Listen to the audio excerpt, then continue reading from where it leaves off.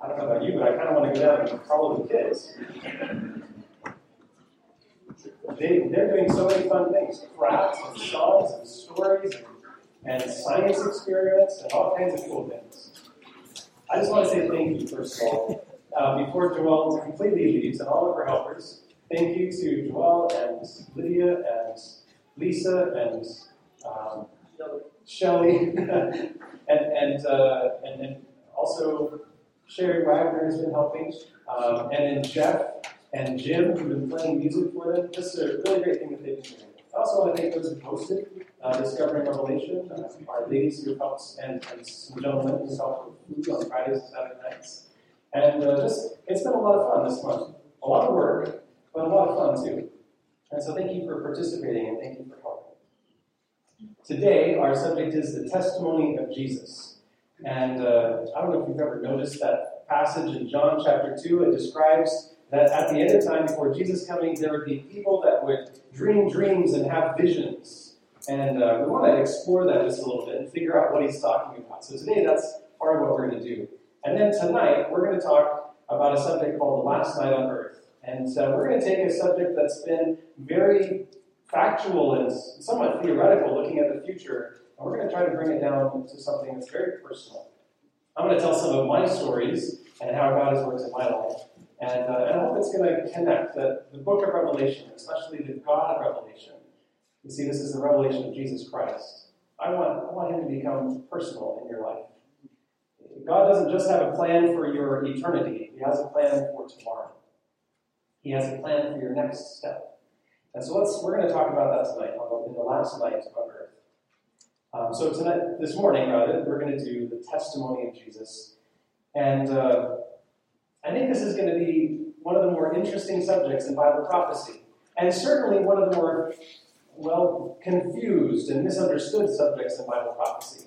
And if you look around in the 21st century, you can see that most people that study this subject tend to abuse it and not really truly understand it. So I want to lay the record straight. I want to open God's Word and figure what this is from God, and hopefully we can come to conclusions that make sense. Let's begin with prayer. Father in heaven, as we open your Word, I want to surrender my heart to you and ask that you would give me your Holy Spirit. Let my words be words that honor you and reveal your truth. And we ask this in Jesus' name. Amen. Recently we studied the remnants of Bible prophecy. We read about it just there in Revelation 12 for the scripture reading. There is a group of people at the end of time that God has given a mission for. And they're a group of people that have some distinctive things. We studied that they are first worldwide because they take this special message of the three angels to every nation, kindred, tongue, and people. We also pointed out that that message includes a specific message that the judgment hour is already here. Not that it is coming, but that it has come already. And then it says that they will be calling the world to a distinctive worship of God as their creator. And fourthly, we found that they would be telling the world that Babylon is fallen and calling them to come out of Babylon, to stop following the dragon and to follow the Lamb wherever he goes. This is the mission that God has given, and some of the characteristics include in Revelation 12:17 that they keep the commandments of God and that they have the testimony of Jesus.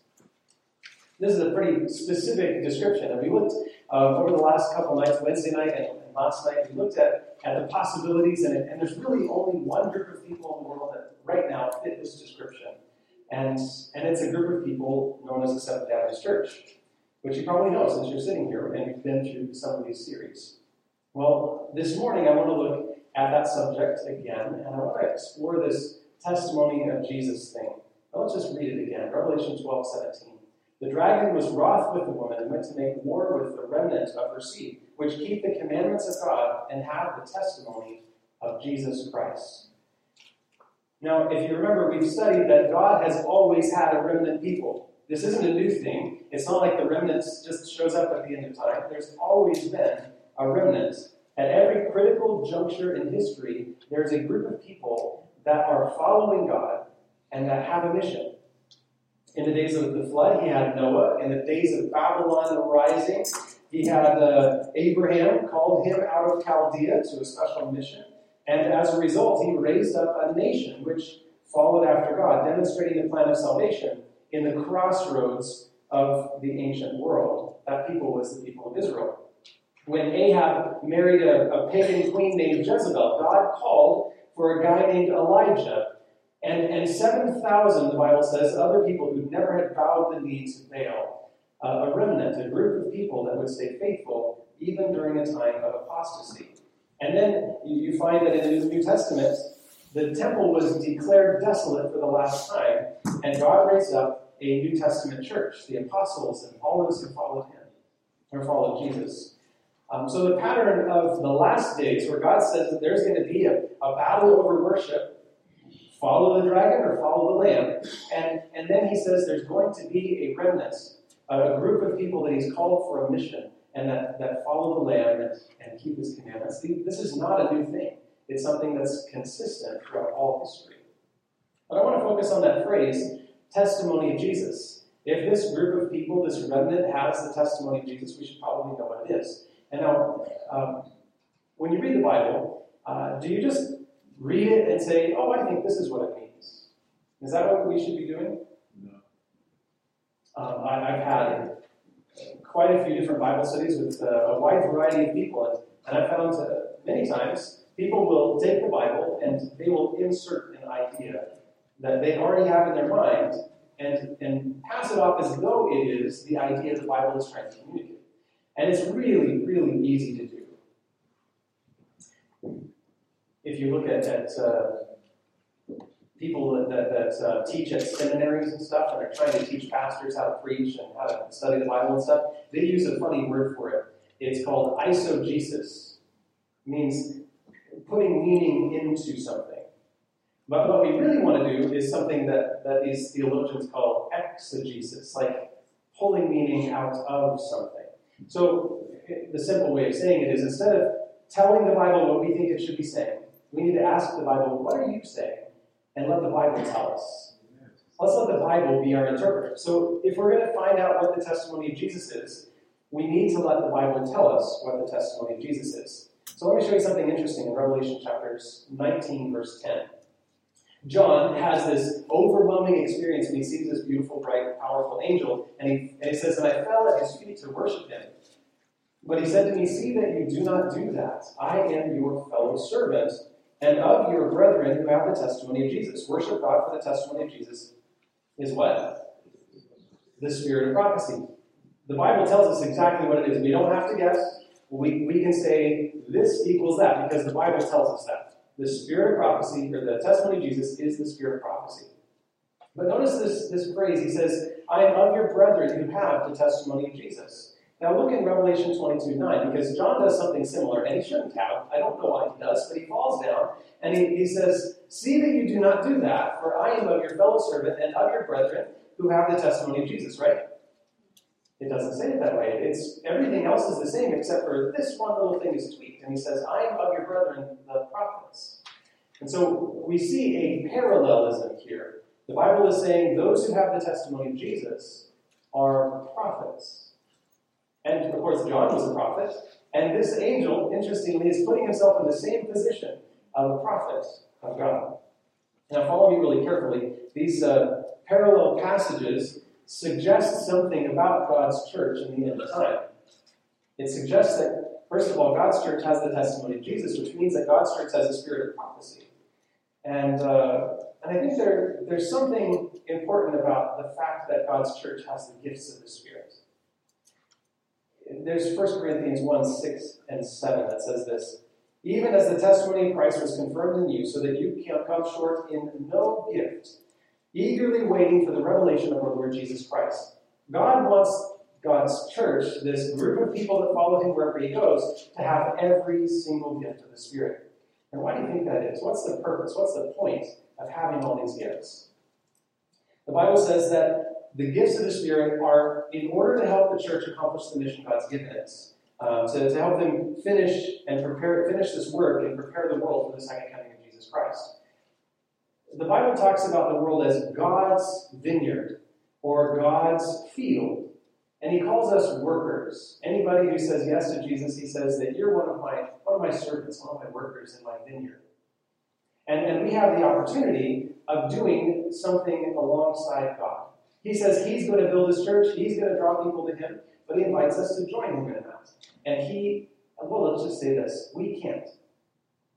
We are messed up, broken human beings. Sorry if you don't think that about yourself, but if you've never heard this before, you're a broken human being. You got problems. Every one of us does. There's not a single one in this room or anywhere else in the world that doesn't have an issue, because we are broken by sin. And we not only don't have the skills, but we don't have, there's nothing in us that would commit us to God as his servants, as capable of taking the gospel to the world. And so when he saves us, he does something. He gives us gifts. And those gifts are a wide variety of gifts. Look at this. In Ephesians 4:7-8, it says, "But to each one of us, grace was given according to the measure of Christ's gift. Therefore," he says, "when he ascended on high, he led captivity captive, and he did what?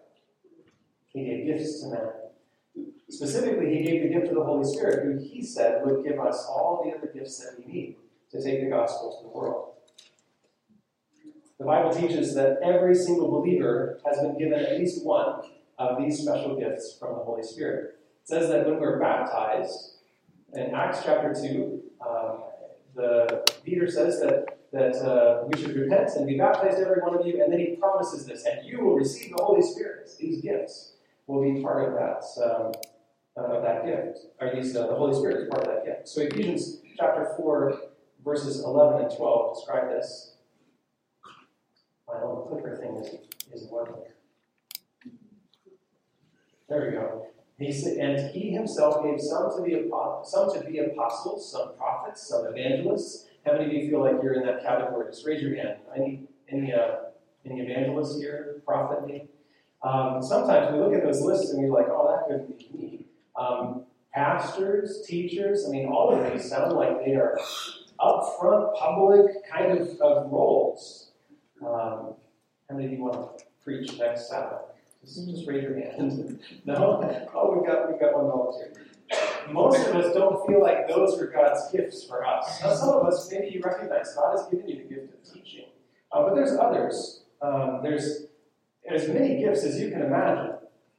There's gifts of discernment and hospitality, helping hands, right? The kind of, I'd like to help with that kind of attitude is a gift from the Holy Spirit. There's all kinds of gifts the Bible describes, but notice what it says the reason for these gifts are. For the equipping of the saints, for the work of ministry, for the edifying of the body of Christ. So, according to the Bible, why did God give us gifts?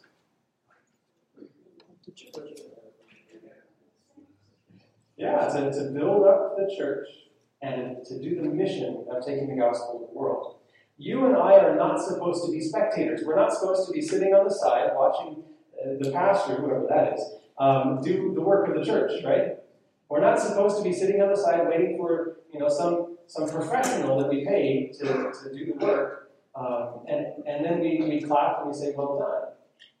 God has invited each of us into the church, and Peter describes the church, each one of us in the church, as rocks, which doesn't sound very nice, but he's describing it as though we're each one a part of the building of God. And that the church isn't about the wood and shingles on a building, not about pews or carpet or anything. The church is the body of Christians, the group of people, which means that it doesn't matter whether you're meeting here or in a block church or in a storefront or in a household.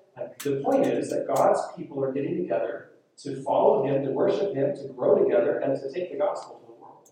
That's the church. And so when we're in that body, when we're in that group of people, he says we're part of the building. Each one of us has a purpose and a role. Let me show you another list, because there's lists about these gifts all throughout the New Testament. For to one is given the word of wisdom through the Spirit, to another the word of knowledge through the same Spirit. You ever found somebody that they just are able to communicate good advice in a diplomatic way that makes you want to follow it? That word of wisdom. There's a verse in I believe it's Proverbs, that says that there is wisdom in the hoary head. This means, like hoarfrost, the little white frost on the ground. There's wisdom in gray hairs. How many of you that have gray hairs feel wise? God has given you an experience in life. You've hit your head against enough walls that you can tell us where they are. And we need that. We need wisdom. That's a gift from the Holy Spirit. Or this one, the word of knowledge. Some people are deep students of the Bible, of the world. They understand what's going on. And not every one of us has that gift. And it's good for us to bump shoulders with people who are more knowledgeable than us. And it keeps going. To another faith by the same Spirit. Oh man, there's a gift of faith for everyone. The Bible says that God has given each of us a measure of faith. But there are some people, like George Mueller, that just seem to be able to break down the walls of heaven and get God to do stuff the rest of us can't. Now, God is not different from Mueller or from me, but there are some people that have a gift of faith. And then there's the gift of healing. Do we have some medical professionals in our community today? God has given you the gift of healing. Now, obviously, there's some people that have laid hands on somebody or done a prayer over somebody, and God has miraculously healed them. And I think that is a gift of the Holy Spirit too. But our actual doctors and nurses and other medical professionals, God has given them a gift to take healing into people's lives. And I believe that's by the Holy Spirit as well. And then this one says, to another, the working of miracles, to another prophecy, to another discerning of spirits, to another different kinds of tongues, to another the interpretation of tongues. But one and the same Spirit works all these things, distributing to each one individually. And what's that last three words? As he wills. Now this means, some people like to suggest that the Holy Spirit gives a specific gift to everybody, and it is the thing that it determines whether or not you have the Holy Spirit. But that's not what the Bible teaches. The Bible says the Holy Spirit gives gifts to each one according to his desire, according to what he sees fit. Which means that one person might have wisdom, another person might have a different gift, like evangelism or teaching. Not everybody's going to have the same gift. And no, these aren't the tests of the Spirit.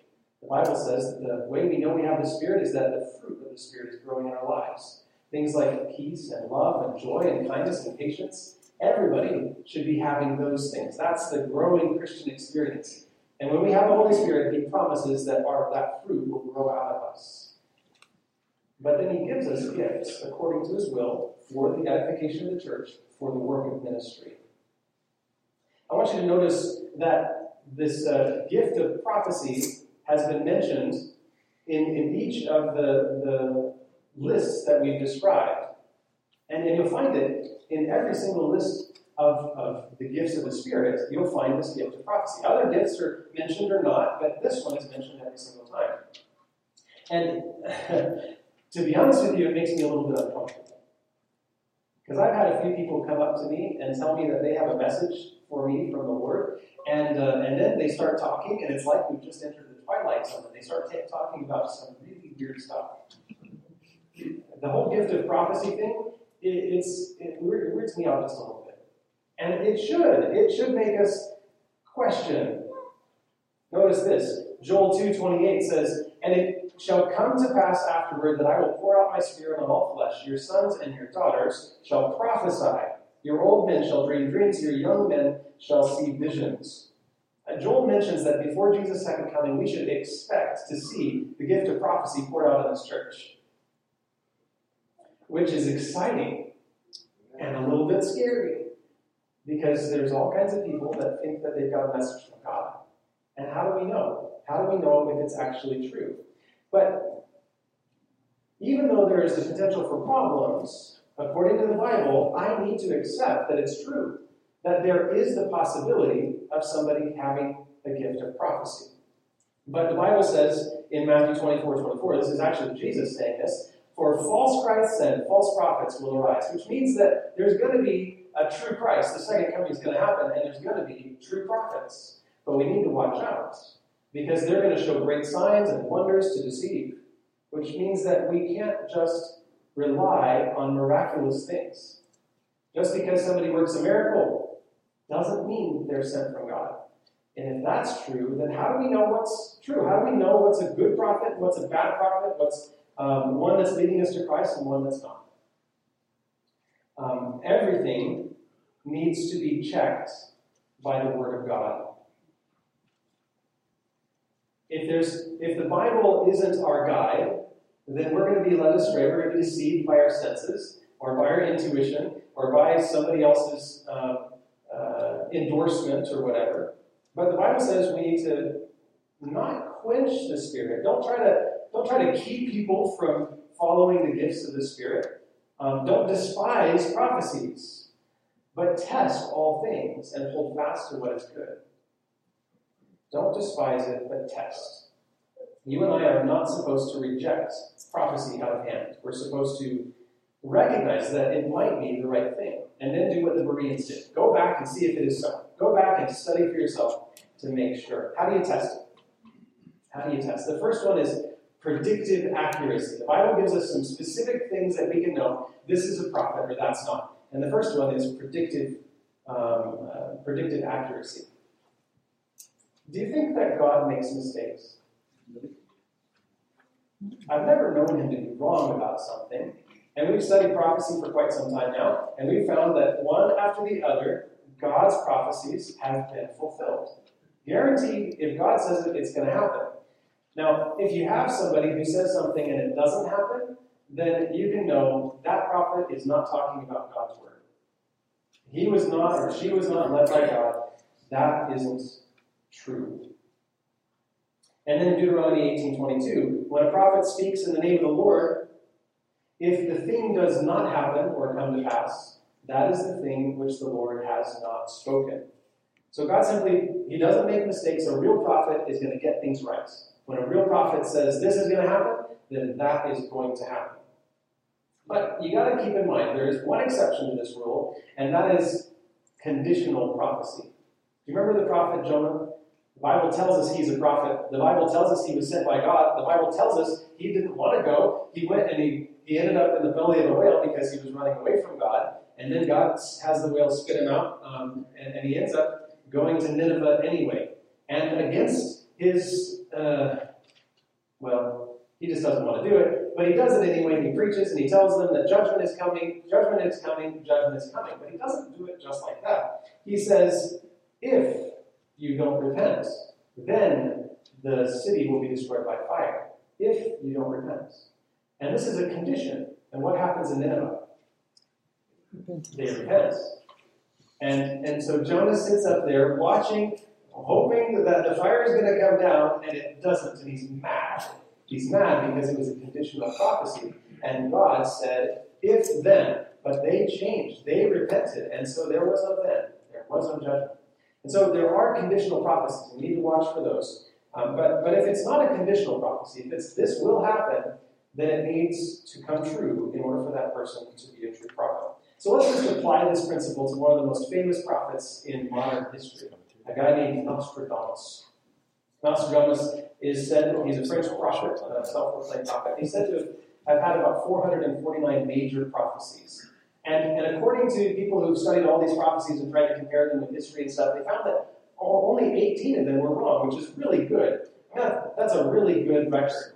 Out of 449, only 18 were wrong. Except that 390 of those 449 don't seem to connect with anything, any events in all of history.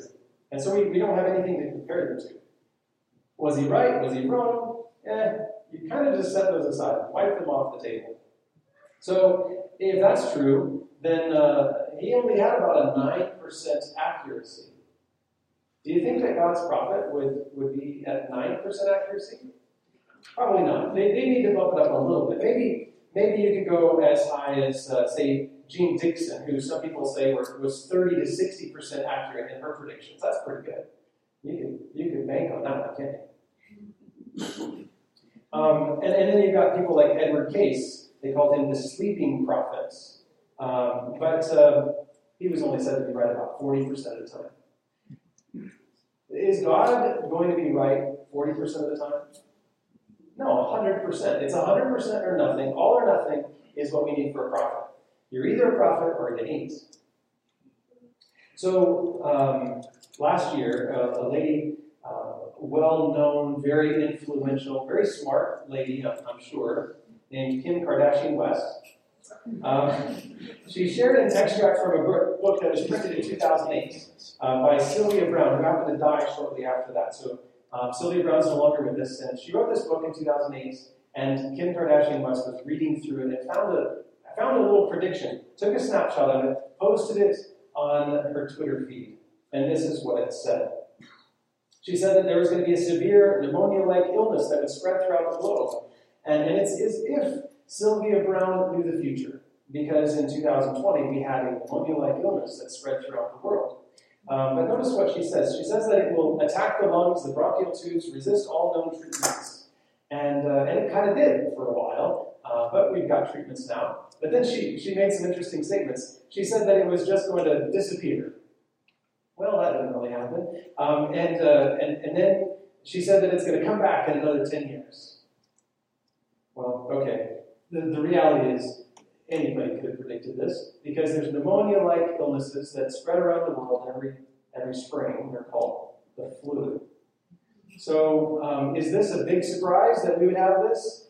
No, not a big surprise. Did she get it all right? No, she didn't get it all right. And if you keep reading, in 2004, when Amanda Berry was kidnapped, you might remember the headlines about that, she told Amanda's mother on live TV that Amanda was not alive anymore. Amanda's mom died 2 years after that TV interview, but in 2013, 9 years later, Amanda was found alive. Sylvia Browne? Wrong. Completely wrong. She claimed that people would have microchips in their brains by 2014 that would control epilepsy and schizophrenia. And she claimed that by 2020 that it would be common for women to give birth in gravity-rigged birthing chambers. Anybody ready to give birth?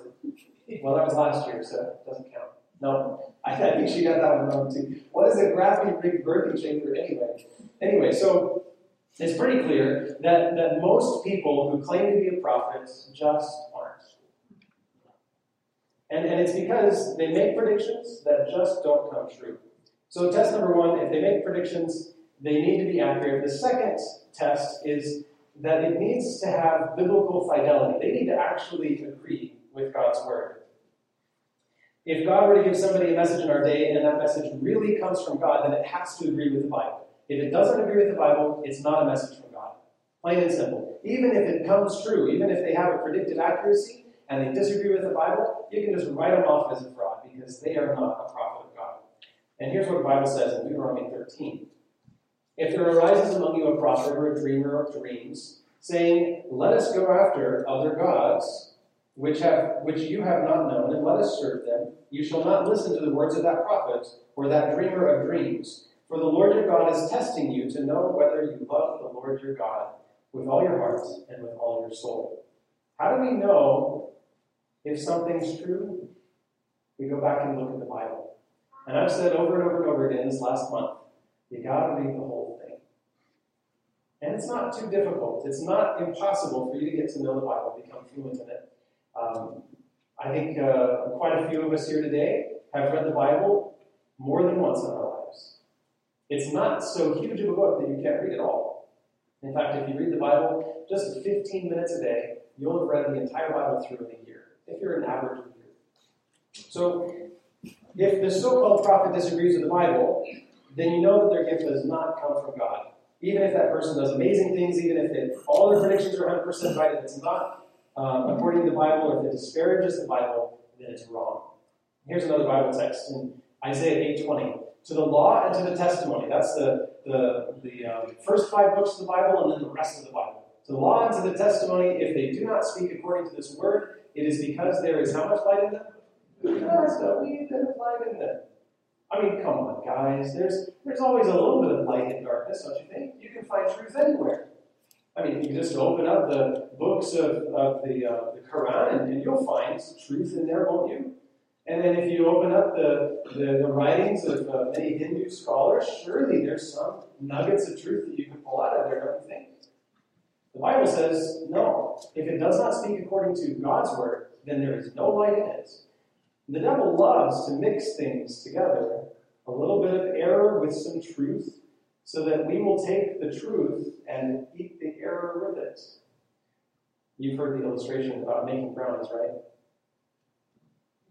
But brownies, they're great, right? And they're dark. You put some flour, and you put some chocolate, and you put a little bit of dung in there, some cow dung, or maybe from your dog.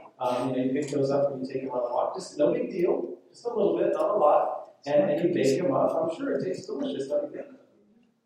No, the Bible says if it's not according to this word, if it's got darkness in it, if it's got lies in it, if it's got dung in it, there's no light in it. It's all bad. That's what the Bible tells us. So we just need to be careful. Let's follow what the Bible says. If it doesn't agree with God's word, then it is not from God. If it doesn't agree with God's law, then it's not from God. In fact, the Bible seems to indicate that the genuine gift of prophecy won't even be among people who do not keep God's law.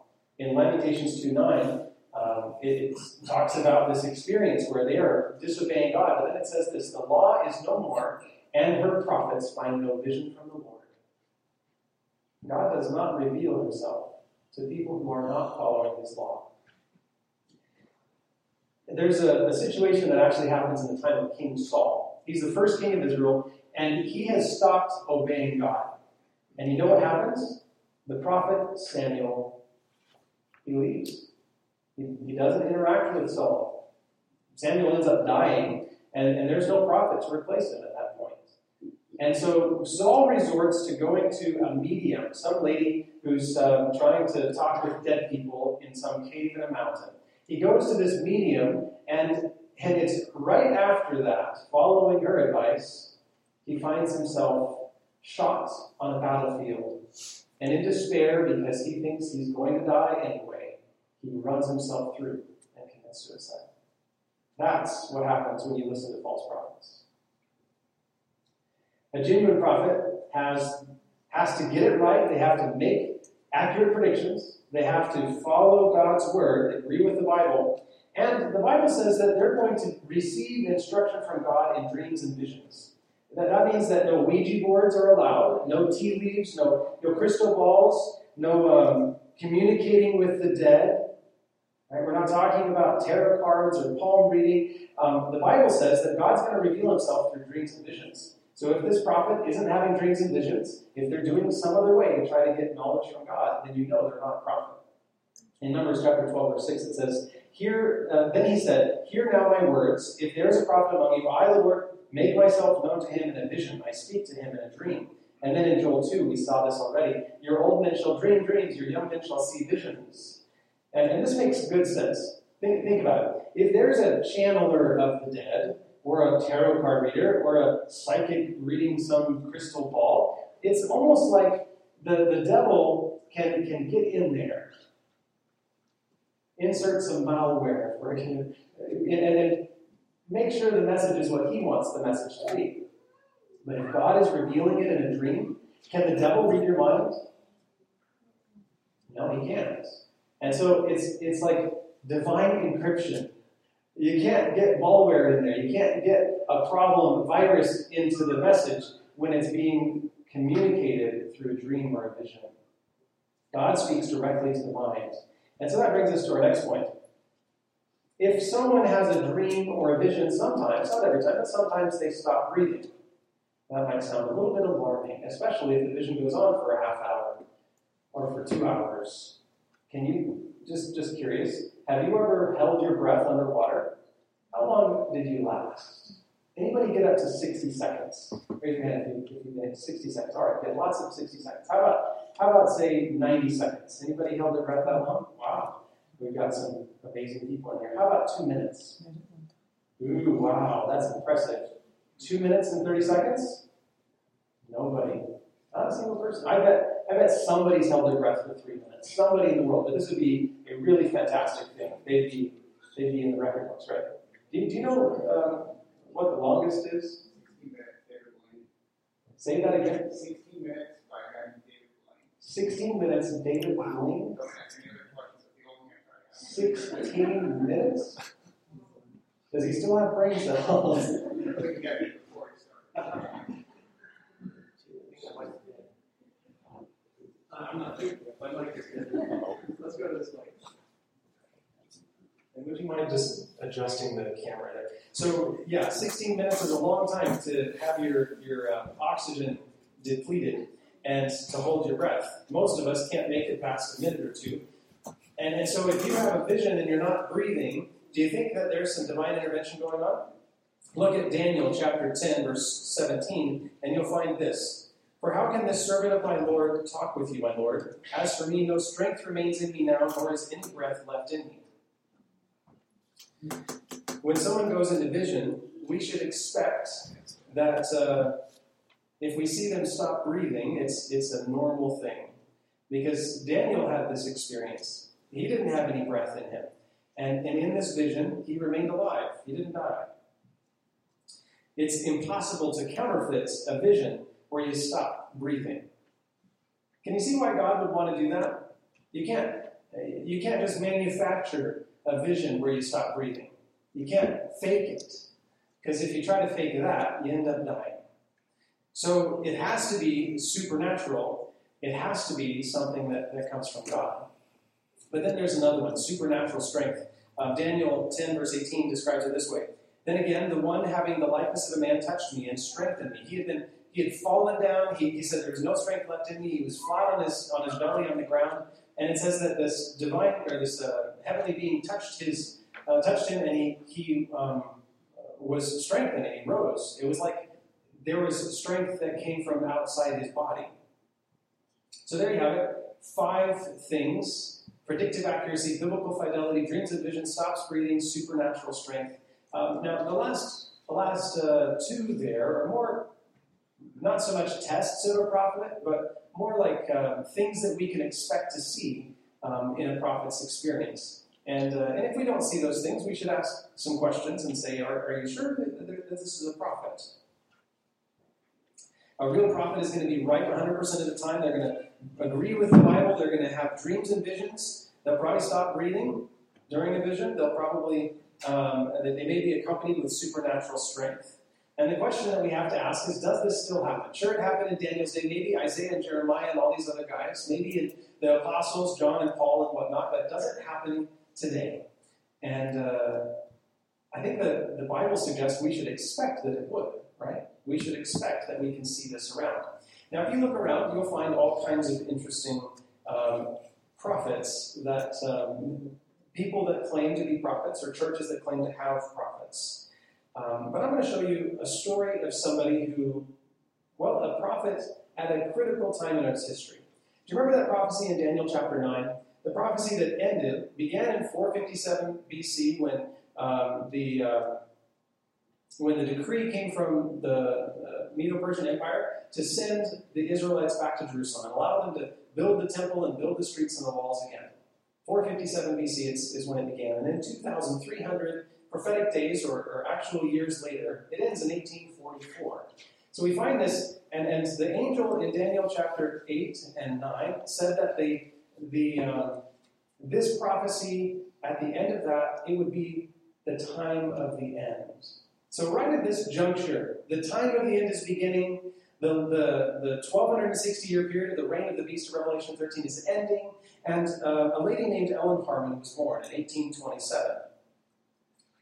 And if you look at this experience, she ends up marrying a guy named James White, and so we know her today as Ellen White as a result.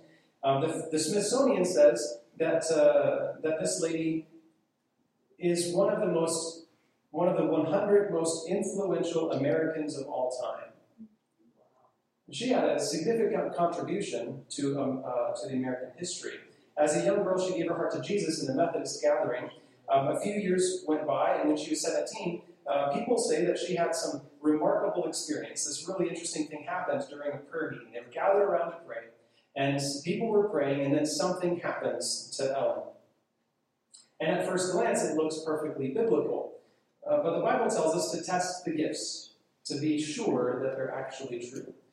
So over the course of her lifetime, you can look at all these different things that happened. People say that she had some 2,000 experiences of visions during her lifetime. And you got to ask the question, was it the real thing? Was this the gift of prophecy? So let's put it to the test. The first prophecy, or the first test, is predictive accuracy. And I did just a little bit of a study, because every time you're going to have a prophet, you're going to have some people that are like, ooh, that's so cool. And then you're going to have some people that are going to point the finger and say, absolutely not, this is not true. And of course, Ellen White has her detractors as well. So I look online and I'm like, what are some failed prophecies of Ellen White? I'm just curious because I want to know and I want to make sure. And so I'm exploring failed prophecies of Ellen White. Well, this guy says, here's 7 failed prophecies. That one says there's 13 failed prophecies. We like to do in our clickbait world right now. So I'm looking, here's the 7, and I read the thing that he says, and I go back and I find it where she had written it. I'm like, he took it out of context. That's not what she's saying at all. So that can't be a failed prophecy, because he's just taking it out of context. Or this one, no, that's not what she said either. And what about that one? No, not that one either. And over and over again, I kept finding that nobody seems to be able to prove that she has a failed prophecy. So let me show you a few where it actually happens, unmistakably. In 1902, she warned people that San Francisco and Oakland were becoming like Sodom and Gomorrah. And that the Lord, well, she said it this way, San Francisco and Oakland are becoming like Sodom and Gomorrah, and the Lord will visit them in wrath. That was 1902. Well, what happens in 1906? She had told people before 1906 that she had seen buildings shaking like reeds in the wind and fires burning all over the city, and nobody really thought much about what she said until in 1906 we see this: fire follows earthquake, heart of city in ruins. And this huge earthquake wipes out a big chunk of San Francisco. To this day, that earthquake is ranked among the most devastating earthquakes of all time. More than 3,000 people died. 80% of the city was destroyed. And fires that started from the earthquake continued for days and days. Further back, if you go back to 1864, Ellen White said that she said something that most people laughed at when she said it. She said that tobacco is a poison of the most deceitful and malignant kind. And why do people laugh at it? I mean, today you and I would be like, sure, whatever, who cares? But back then, doctors, medical professionals were prescribing tobacco as a cure for lung diseases. All right, you got emphysema? Here's what you do. You smoke a pack a day. It'll be all good from then on. It sounds ridiculous to us today, but can you imagine a lady standing up to the medical professionals of her day and saying tobacco is a malignant poison? A deceitful and a poison of the most deceitful and malignant kind. She would have been thought of as a quack. You've seen them. There's those people that think that they're doctors, and they say things that doctors don't agree with, and you just kind of look at them sideways, and you say, well, okay, I'm just going to go do what the doctor says. And people thought the same thing back in her day. But what do we know today? It wasn't until 100 years later, in 1957, that the American Heart Association concluded that smoking was a causative factor in lung cancer. 100 years it took them to figure this out. And Ellen White said it in the 1860s. So how in the world did she know this? Now, just a tidbit about Ellen White. When Ellen was in 3rd grade, she ended up getting hit with a rock, and it caused probably a concussion that was fairly severe and kept her from going back to school for quite some time. And a lot of people in her day didn't pass the 8th grade anyway, but she only ended up getting a 3rd grade education. And yet, with a 3rd grade education, she was able to best the best of medical professionals. How did she know? In 1906, she said that the X-ray is not the greatest blessing that some suppose it to be. If used unwisely, it may do much harm. There's a video series out about the lady and her husband who ended up discovering radioactivity and inventing the X-ray. And at the time, it was really cool, and all kinds of people were playing with it, literally playing with it. They would take it to carnivals. People would pay a few cents to get their X-ray taken, and it was this cool trick because you could see your bones and stuff. Now, do you and I have a little bit of caution around the idea of radioactivity and X-rays? Because today we know that they cause cancer. And so if you're going to get an x-ray, they're going to lay lead over you so the x-rays can't go through certain parts of your body. And it's only going to be focused on that one area that they need to get an x-ray of. But we know that today, back then, they didn't. And for Ellen to say that there is harm in it was quite a surprise to many people. How did she know, with this third-grade education, that radioactivity, something that people with doctorate degrees were studying, was harmful? How did she know? Well, in 1893, she described the electrical force of the brain. And back then, they didn't have a clue what she was talking about. Didn't make a bit of sense to them. But today we know that the brain actually uses about 20 watts of electricity. With the amount of electricity that's coursing through your brain, you could power a 2400 lumen LED light bulb. That's a pretty bright light bulb. And you could power one of those electric trains. Just think about that, powering an electric train with your brain. She knew that the brain had electrical signals in it, and we didn't find that out for 50, 60 years after she said so. Does Ellen White pass the first test? Well, so far it would seem so.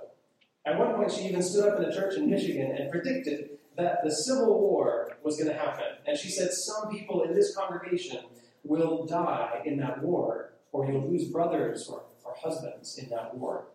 And at the time, the people laughed because the sentiment for this growing rebellion in the South was that the North would quell the rebellion in just an afternoon or two. In fact, there's stories of people getting in their wagon to go see the first battle of the Civil War. They get in their wagon, bring their picnic, and they're going to clap as the Northern Army wins. And guess what happens? They don't get their picnics out.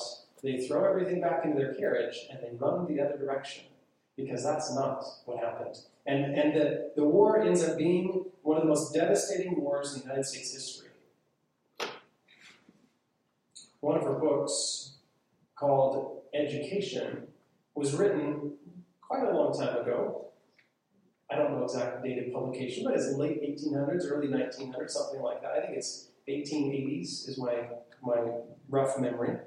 And so it's written a while back. And you would think that education science will have grown since then, right? Like you and I, we know more about education than anybody in the 1800s did. But Ellen White writes this amazing book about Christian education, about godly education. And a guy in Norway visits America, happens to be the minister of education for the country. And he bumps into this book while he's here in the United States. And this is back in the early 1900s. And he reads this book on his visit to the U.S., and he takes that book back to Norway. He's so impressed by what he read that he designs the Norwegian education system around what Ellen White describes in the Book of Education. And even to this day, you see remnants in the Norwegian education system of what he designed back then because of what Ellen White had written. And if you go to Norway, you know their tests, they end up being better than ours. In the United States, our education system can't compare in excellence to the Norwegian education system. But in Norway, they don't do some of the stuff we do. They're not testing kids every single day. They test them, once every few years. They have tons of practical stuff and mixed in with their education system. I've got a friend who's from Norway, and when he describes it, I'm just like, can I go to school there? That sounds like fun. And it's based on what Ellen White describes in his Book of Education. But that's honestly a little bit off the subject of predictive accuracy. So test number one, they have predictive accuracy. And you can look all throughout the things that Ellen White's written. One time, a guy pointed to a prediction Ellen White made in 1862 about the Civil War, where she said this: England is studying whether it is best to take advantage of the present weak condition of our nation and venture to make war upon her. She fears, if she should commence war abroad, that she would be weak at home. If England thinks it will pay, she will not hesitate a moment to improve her opportunities to exercise her power and humble our nation. When England does declare war, all nations will have an interest and have an interest of their own to serve, and there will be general war, general confusion. And he points to this prophecy that she just gave, and she said, look at that. She's a false prophet because England never declared war during the Civil War. England did not fight against the United States. Well, that's true. But remember what we said about the exceptions?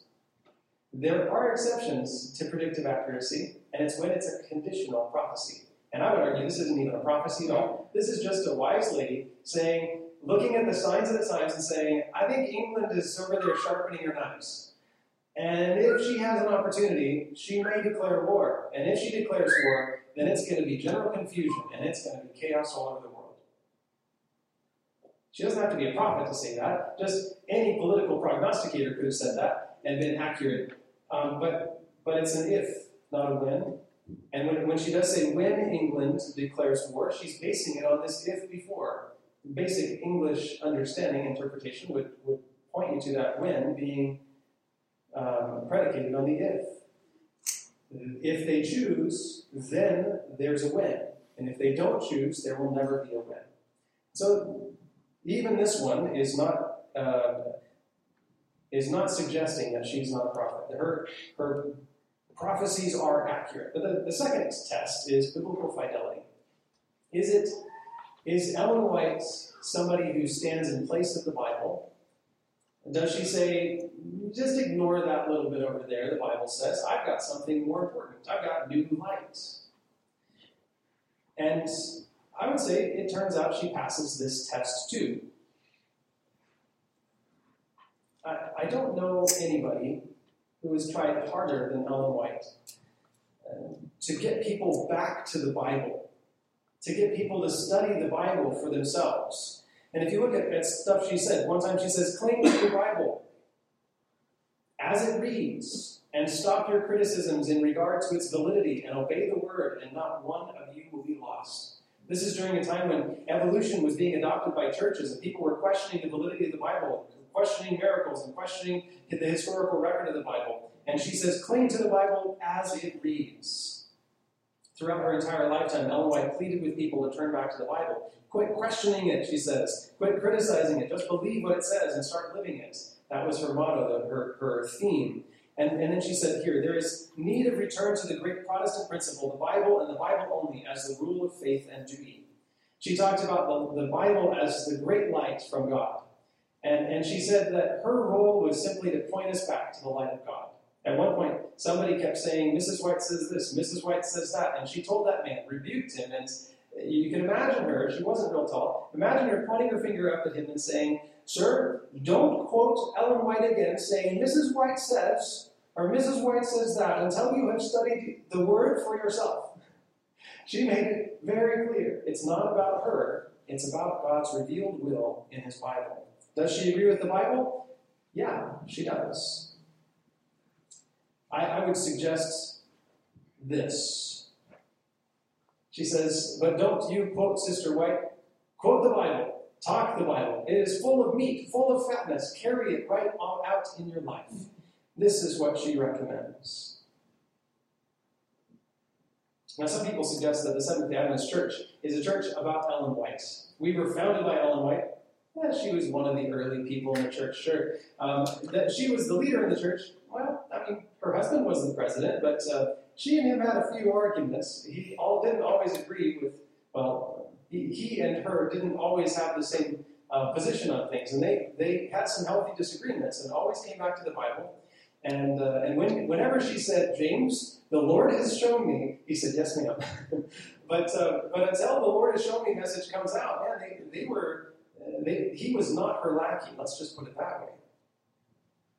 And then when they say, well, we just base our prophecies, not our prophecies, but our interpretations and doctrines on Ellen White. Oh, okay. Well, let's look at what the official position of the church is. The writings of Ellen White are not a substitute for Scripture. They cannot be placed on the same level. The Holy Scriptures stand alone, the unique standard by which her and all other writings must be judged and to which they must be subject. The Bible is the supreme standard. Seventh-day Adventists fully support the Reformation principle of sola scriptura, the Bible as its own interpreter. I keep pointing us back to that, don't I? Read the whole Bible. Let's find out what the Bible says that means. The Bible as its own interpreter. And the Bible alone as the basis of all doctrine. I mean, we could go through every piece of Scripture and everything that Ellen White ever taught, but that might take us a long time, so let's not. And here's what I'm going to do. I'm going to invite you to study for yourself. Read something that she's written and see, does this match the Bible? And I'm going to say this. If it does match the Bible, cool. I think you'll find some really good insights. If it doesn't match the Bible, throw it out because it's a false prophet. Is that fair? I'm going to actually ask for a couple deacons to help me out with something. Downstairs in the room with all the literature, there's a couple of boxes of these books called Happiness for Life. And if you could bring up those boxes and have them at the back door, what I'm going to do is I'm going to give you a book that Ellen White wrote. So downstairs, couple boxes, Happiness for Life. Just bring them up, and by the time we're done, we'll have those for you. Take the book home. Read it. See for yourself. Does it match up? It's one of the best explanations of salvation that I've ever seen. In fact, I gave it to somebody who's not a Seventh-day Adventist, and he read the book, and he texted me back, and he says, this is amazing. I'm going to keep this by my Bible. Can I get more copies? And then he did a little bit of research and said, my pastor said that Ellen White's a false prophet, and so he said, I actually don't want those copies anymore. And I thought to myself, what are the evidences? Let's look at the tests. Let's not despise prophecies according to the Bible, but let's test every spirit. And if it passes the test, well, then that's a good thing. God has given us a gift. If it doesn't pass the test, throw it out. Sure. So let's move on. We're going to handle these last 3 points all at once. Dreams and visions, stop breathing, supernatural strength. They're all kind of in the same category of not so much proofs, but evidence that God is doing something here. And this was true of Ellen White. She didn't use crystal balls or tarot cards or tea leaves. She always had a dream or a vision from God. And sometimes interesting things took place. At one point, she had a vision, and she was dreaming this. She would describe this vision, and she would talk a little bit during her vision. Not everyone. She wouldn't say everything that was going on, but sometimes she would talk. And at this time, she was talking and saying things. And she was standing there, this not very big girl, holding an 18-pound Bible. 18 pounds. It's not very heavy, right? How many of you can lift 18 pounds? Just raise your hand if you can lift 18 pounds. Everybody should be able to raise their hand, even the kids, right? Now take that and do that with one hand and put it up here. Now just hold your hand up there for a while. She held an 18-pound Bible there for 30 minutes. 30 minutes. This is like a 2-pound book. I'm already getting tired. There was a Mr. Universe that decided that he was going to try this because he heard that this little girl, had held this Bible up for 18 minutes. Or for 30 minutes, and so he held that very same Bible that she had in her hands. He held that up, and guess how long how long it took him before he dropped it? 8 minutes. Impressive, but not 30. And he's a Mr. Universe. The guy's a bodybuilder. On another occasion, Ellen White went into vision. People held up candles and mirrors to see if she was breathing, and they found that she didn't. One guy, he was a medical professional, and he had heard that people thought she was a prophet. And he was like, absolutely not. She's not a prophet. And he remembered this test of the prophet from Daniel, that Daniel stopped breathing. And so he went up and he checked her breathing to see if she was still breathing. And he turned pale, ran off the platform out of the room, shouting, she's not breathing! Because he realized what that might mean. Ellen White's gifts seemed to match the evidences. And over again, you can find testimony, people who were in the room. Many of the testimonies were from people who wanted to prove that she wasn't a prophet. And yet they find that she matches what the Bible's description was. In Revelation 12:17, it says, the dragon was angry, wroth with the woman, and went to make war with the remnant of her seed. And who are the remnants? Those that keep the commandments of God and have the testimony of Jesus Christ. The Bible makes it clear that the gift of prophecy, all the gifts of the Spirit, but specifically the gift of prophecy, would re-emerge in God's people as they keep the commandments of God and follow Him in the mission to take the gospel to the world. So it shouldn't be a surprise to us if we see this in history. It shouldn't make us go, oh, that's scary or that's weird. We should say, oh, that's what the Bible predicted. That makes perfect sense. Now there's one more thing that I want you to think about as you think about this remnant group as a whole. And it's something that Jesus says in Matthew chapter 7, verse 20. Therefore, by their, what? How will you know them? By the fruits. You don't get good fruit from a bad tree or bad fruit from a good tree. That's the Bible principle. You reap what you sow. When you plant something, you're going to get the fruit of what you plant. And so if this group of people are truly following the Lamb, then we should see fruit of following the Lamb, right? First of all, we need to produce the right message. Revelation 14, 6-7 describes the message of this last group of people in our history, describes it by saying about this angel flying in the midst of heaven, having the everlasting gospel to preach to those who dwell on the earth, to every nation, tribe, tongue, and people, saying with a loud voice, fear God and give glory to him, for the hour of his judgment is come, and worship him who made the heavens and the earth, the seas, and the springs of waters. And I just want to say, this is the message of the Seventh-day Adventist Church. For years and years and years, if you drove by a Seventh-day Adventist church, the sign would have a globe with 3 angels on that globe. Because it's the whole point of why we believe that God put us on this world. To take the 3 angels' messages to the world. Fear God, give honor to him, the one who created all things. Judgment is here. And as a result of this call to take the gospel to the world, to every nation, tribe, tongue, and people, the Seventh-day Adventist Church is one of the largest missionary movements of any single religious entity anywhere in the world. In fact, 80 times more missionaries from the Seventh-day Adventist Church than any other one group in all of the world. Not twice as many, not 5 times as many, 80 times as many people. In the 1990s, we became aware that there's this section of the earth, the 1040 window we call it, and it's a section of the earth that has the greatest poverty in all of the world. And it has the least knowledge of God. The majority of people there are either atheist, or else Muslim, or else Hindu or Buddhist. They don't know the name of Jesus. And so the Seventh-day Adventist Church started marching into the 1040 window to take the gospel there. Adventist World Radio strategically places radio stations and delivers shortwave radio to people who can't get a missionary presence because their government would kill the missionary, but they hear the message from over the airwaves. Hope Channel and 3ABN provide international TV broadcasting of the 3 angels' messages and so many other good Christian messages. But you also have missionaries who go in strategically into places that they shouldn't be, like my sister and her husband, who are in North Africa, in a nation that's 99+% Muslim, and that if they knew that their purpose was to take the gospel to the Muslim community and start a church, then that nation would eject them quickly, or else cause some other problem with their lives. In the 2000s, we started to recognize the trend that the whole world was recognizing, and that's that people were moving everywhere in the world, moving away from the country into the cities. Except for right now, it's changed a little bit. People are moving to North Idaho because they wanted to get out of the city, but that's a different story. But we started to recognize that the cities were growing. Young people were moving to the cities, and now we have cities of 10, 20, 30, 40 million people. Cities like Mexico City and other places in Asia that have so much need because people are packed so tightly and the resources are so scarce. And so we started an initiative called Mission to the Cities. Why do Adventists focus so much on the unchurched world, the unchristian world? Because the Bible says that God's people at the end of time have a mission to take the gospel to every nation, tribe, tongue, and people. And we want to do that.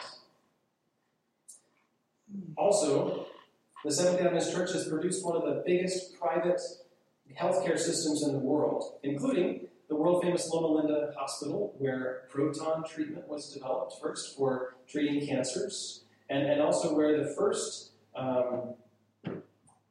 baby heart transplants in the world were done.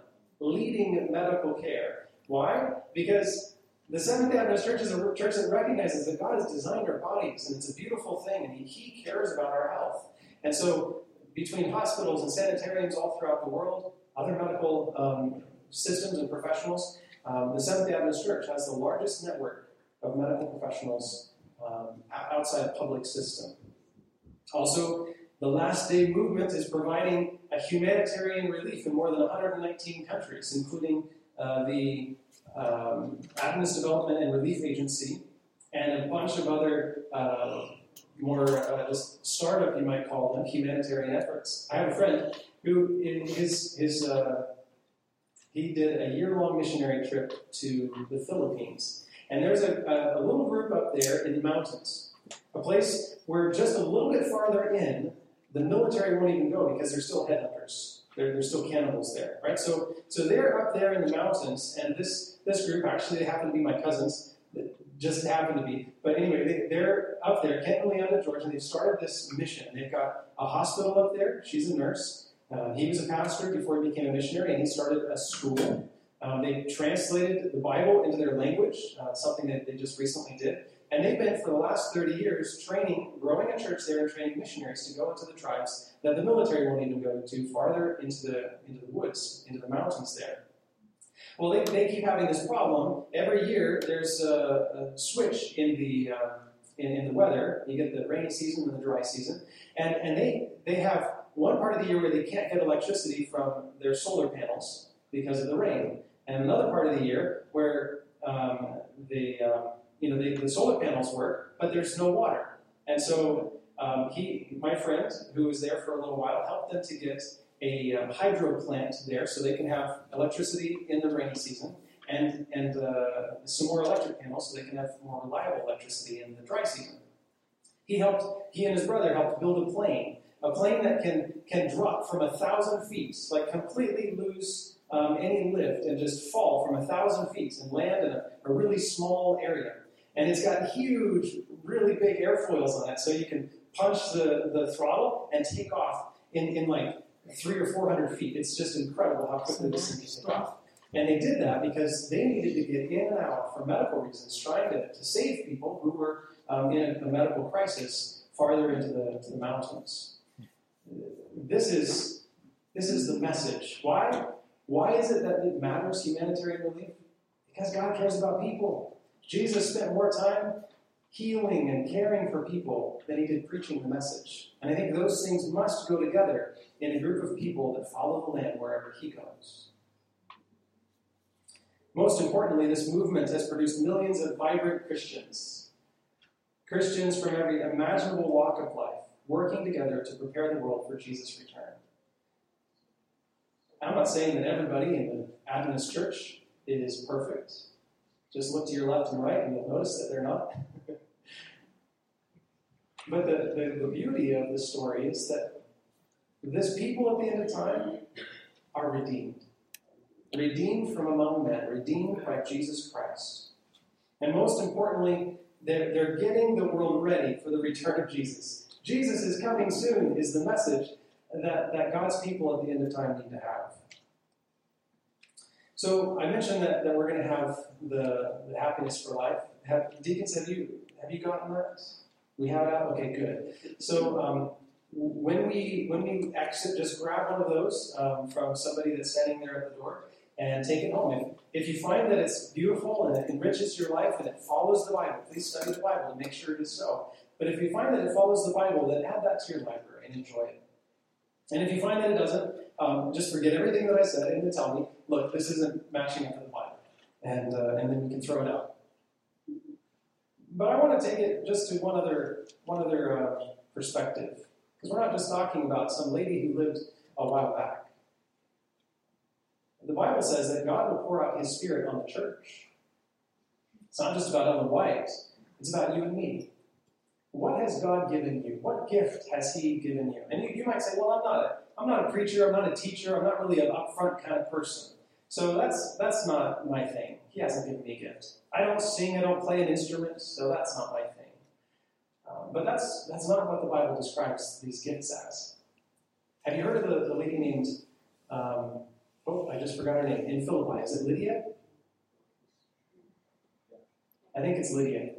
Paul comes to Western Europe. For the first time, he crosses over and ends up in Greece, in Macedonia, a little city named Philippi, a big city at the time probably. And this lady named Lydia ends up being one of the ladies that he hangs out with and accepts Jesus. And you know what the Bible says Lydia did?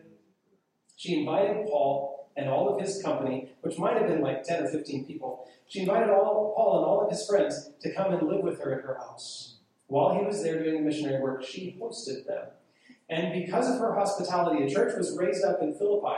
And Christian history suggests that Lydia's house became the first church in Philippi. And because of her hospitality, a church was able to thrive long after Paul left. Hospitality is a fantastic gift. Do you like people? Do you like cooking? And that is one of the most powerful things that you can do for God's kingdom, is to be a hospitable host. But there's all kinds of other things. Are you an engineer like my friend who likes to build things? Maybe God wants you to do something to help the world that's not up front. That isn't about meeting people and cooking meals or whatever. Maybe God wants you to use the gifts, the talents, the skills, the passions that you have in order to bless God's kingdom. And I would like to suggest there is no limit to what God can do if you give yourself to Him and say, I'm yours, God. What do you want? Where do you want me to go? What's your gift? What's your passion? How is God wanting you to use it? There's a church, just as an example, that's up in Canada, Seventh Adventist Church, where a bunch of people said, we would like to do something for God. And so some mechanics said, let's do once a month an oil change for ladies that are single moms. So once a month they started an oil change system. They advertised it, people came, a few cars came in, a few more cars came the next time. And after a couple of years, they were not just changing oil, they found that there's some lady whose car was really broken down, and so they helped her repair it. And then some other lady, her car was too broken down to fix, and so they found a car for her and gave it to her. The church and fixed it up and gave it to her. And when the church builds a new church, because they were a growing church, a church that's active is a church that's growing, and as a growing church, they built a new church and decided that they needed to empower this mechanics ministry. And so they built a car garage in the corner of their parking lot. And now they have an active ministry. Every month they're giving away a car or two. People donate cars and they fix them up. Places nearby, like AutoZones, will donate parts to replace them. Mechanics volunteer their time. And that ministry has done so much in that community. So much that has allowed people to turn and look and see Jesus and see the gospel and be excited and hopeful that Jesus is coming again. So I don't know what your gift is. I don't know what your passion is. I don't know what your skills are, but God has said, I want to use you. I want to sing a song as we close, a hymn that we're going to